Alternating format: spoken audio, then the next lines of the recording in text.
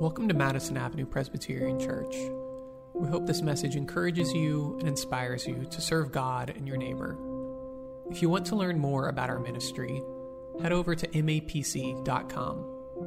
If you're looking for a community where you can deepen your faith, we invite you to join us every Sunday at 10:30, online or in person.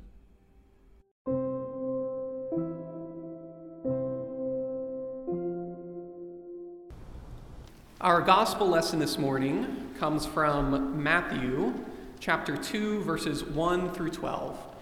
Listen now for the word of the Lord.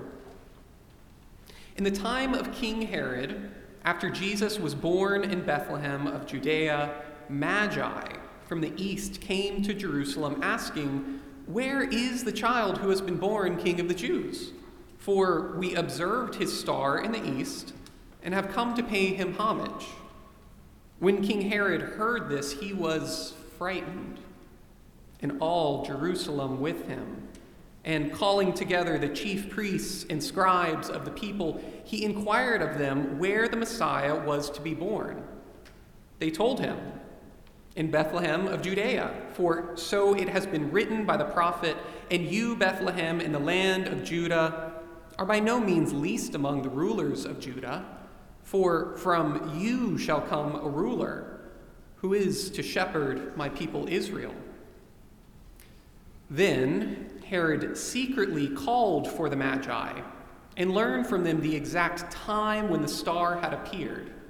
Then he sent them to Bethlehem, saying, "Go and search diligently for the child, and when you have found him, bring me word, so I may also go and pay him homage." When they had heard the king, they set out, and there ahead of them went the star. There it is. That they had seen in the east until it had stopped over the place where the child was. When they saw the star had stopped, they were overwhelmed with joy.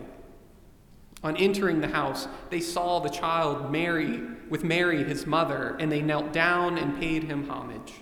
Then, opening their treasure chests, they offered him gifts of gold, frankincense, and myrrh. And having been warned in a dream not to return to Herod, they left for their own country by another road. This is the word of the Lord. Thanks be to God. I spent a lot of time thinking about this passage and its central question this week. And the primary conflict of the passage is this: what do you do when you meet Jesus? When you see Jesus for who he is, how do you respond? I think a lot of church history and world history also hinges on this question. At any given time, there are at least three Jesuses in question. First, there is the Jesus of Scripture, and the Bible may be a reliable source in matters of instruction in salvation, but it's not a scientific log of Jesus' every waking moment. So we might say that the Jesus of Scripture is sufficient, but not exhaustive. And because the Jesus of Scripture is not exhaustive, we create a second Jesus to fill in the gaps. And the second Jesus in question is the Jesus who lives within our minds. This is the Jesus who most of us are most familiar with. This is who we consult with on the great questions of our life that Scripture doesn't speak to directly. Sometimes, like a child who doesn't like the answer given by one parent, we run to the Jesus of our minds when we don't like the answers we find in Scripture. And so while I think it's very healthy to have a sense of Jesus' inner dwelling, this is the Jesus most susceptible to manipulation. And sometimes this manipulation is externally caused. Having spent time in a variety of church environments, I've seen people leave Christianity because of who they thought Jesus was, rather than the Jesus of Scripture. It takes one bad sermon to poison the Jesus of the mind. And so we are susceptible to turning the Jesus of our mind into an enabling yes man on one hand, just as easily as turning him into a caricature villain on the other hand. So we have the Jesus of Scripture the Jesus of our mind, and finally, Jesus as he really is. This is the Jesus whose life and work live beyond the pages of Scripture. This is the surprising Jesus who we encounter sometimes despite our best efforts to avoid him. This is the Jesus whose presence provides peace when the words of Scripture ring hollow. This is the Jesus whose love empowers us when the religion we were raised in seems dead. This is the Jesus beyond our control and beyond our comprehension. So at any given time, there are three Jesuses in the room, not literally, figuratively. And in today's scripture, we see this dynamic playing out with two different parties. First, we'll look at the Magi, and then Herod. Now, the Magi must have heard about the messianic prophecies among the Jews when they started traveling toward Jerusalem, because they must not have heard about Herod's reputation for quashing dissent by any means necessary.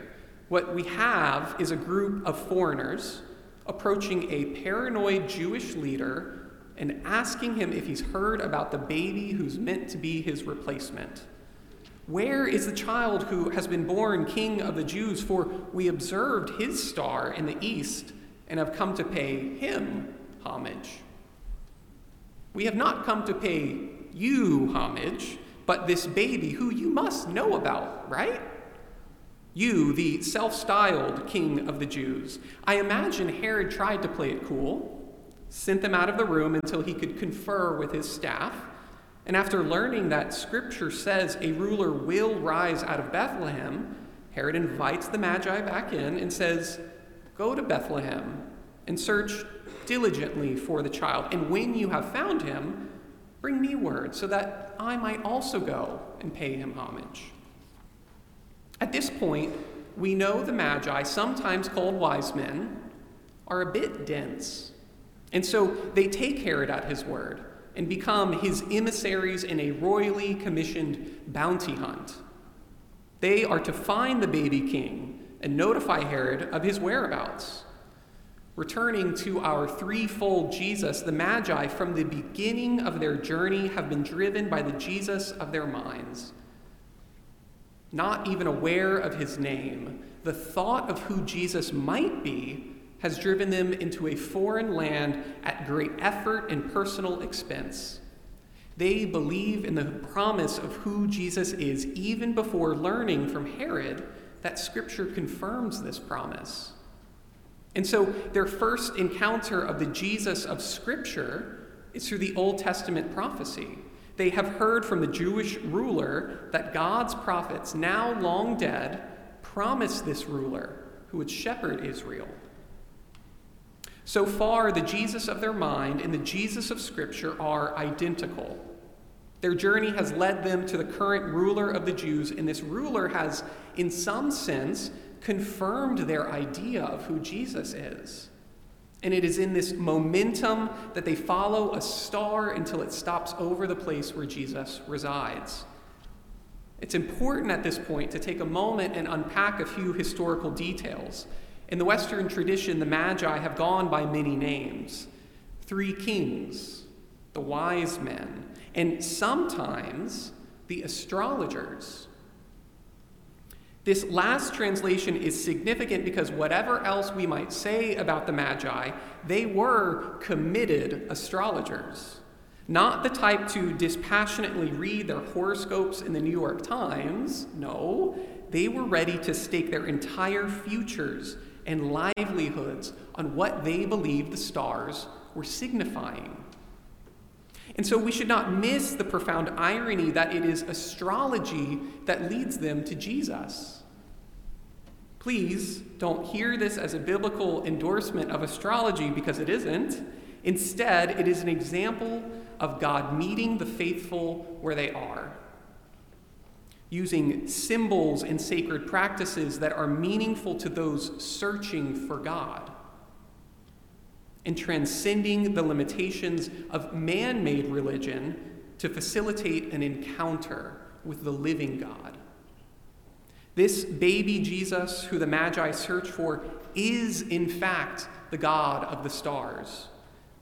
This Jesus gives the stars their meaning and sets them on their course. But significantly, this Jesus doesn't ask his followers to depend on the stars and planets for guidance or love or protection. No, Jesus asks only that you come to him, and that is exactly what the Magi have done. Matthew continues the story, saying that the Magi set out, and there, ahead of them, went the star that they had seen in the east until it stopped over the place where the child was. When they saw the star had stopped, they were overwhelmed with joy. In the Greek, it reads that they rejoiced exceedingly with great joy. On entering the house, they saw the child Mary with his mother, and they knelt down and they paid him homage. And once again, the Greek reveals more than our translation. The verb translated here as paid homage is used by Matthew 3 other times, and in every instance, it is translated as they worshiped him. The first people to ever worship Jesus, to ever kneel before him in prostration, were foreigners who worshiped foreign gods. They were people who had an idea of who Jesus might be, of what his coming into the world might mean, and they let this idea drive them into unknown territory. It brought them into the presence of a murderous king who ironically opened the scripture to them and confirmed everything they believed about Jesus. And finally, it was these astrologers who followed a star, overcome with divine joy, that would offer gifts fit for a king to the infant Jesus. Then, opening their treasure chests, they offered him gifts of gold, frankincense, and myrrh. It seems unlikely that the Magi would have usually kept these things on them during their travels, and so it follows that the Magi were prepared to meet someone very special when they set off for Jesus. They were probably less prepared to meet the King of the Jews in a backwater town some 5 miles outside the religious capital of Jerusalem. And so, like every believer after them, they experienced the cognitive dissonance that characterizes the life of faith. The Jesus of their mind, the Jesus of Scripture, and the actual Jesus were all a bit different. I can imagine them entering the home, not quite sure if this is the right place, seeing Mary and Joseph dressed as commoners, surrounded by extended family instead of servants and maids. And yet this new family opened their home to these strange Magi. They let these strange men near their baby to worship him. And if that wasn't enough, they gave gifts completely useless to an infant. It would have been like coming to the birthday of a toddler with a scepter or a jewel-encrusted crown. This all must have been very, very strange.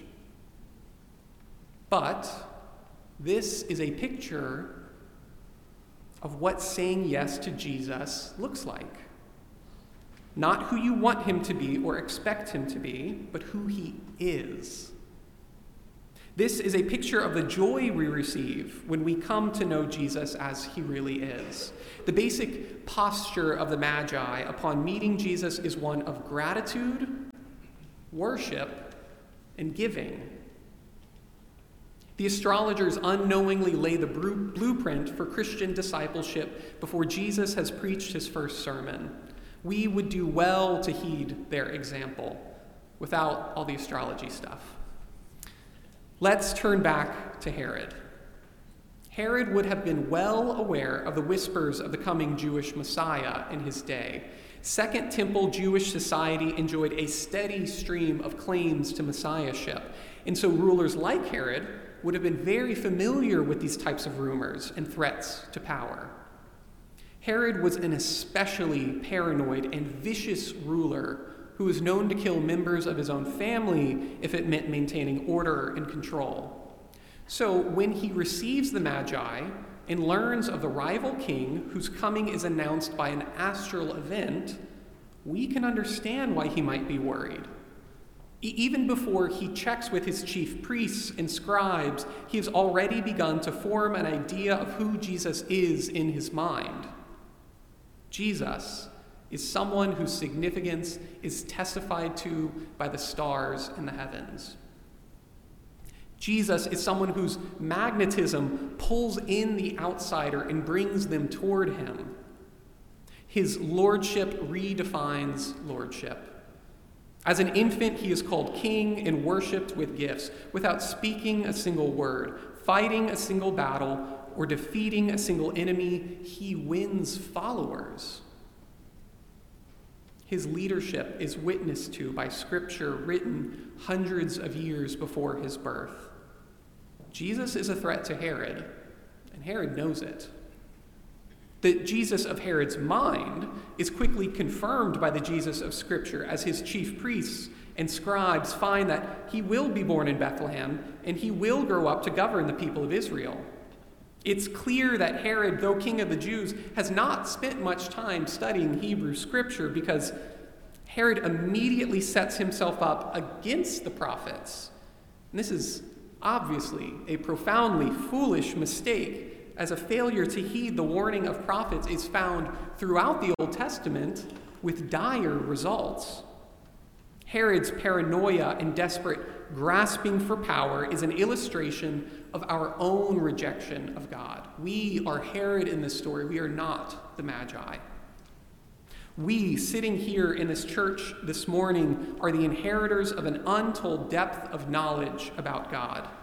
That is, we have Bibles in every single pew who tell us who God is and how not to set ourselves against him. And yet most of us don't even open our Bibles when we are at church.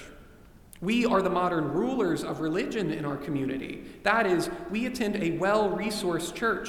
We sit on committees that control the resources of this church, and we, who are members, have the power to use those resources for good.